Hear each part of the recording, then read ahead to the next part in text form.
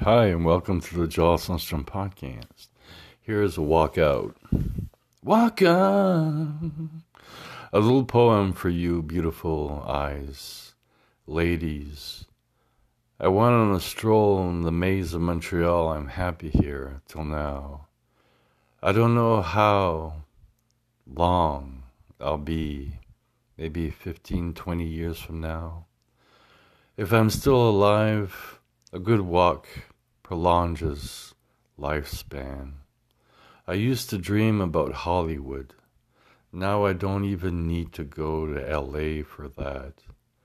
Dilettante poetry doesn't inspire me at all.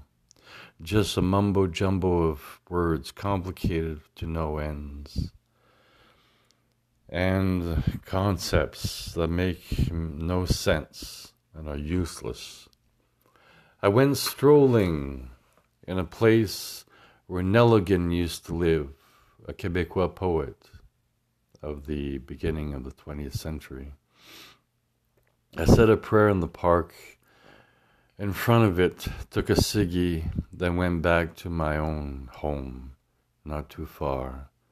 Saw the pretty ladies, walked fastly, came here to write this poem. Thank you very much, friends, and see you soon.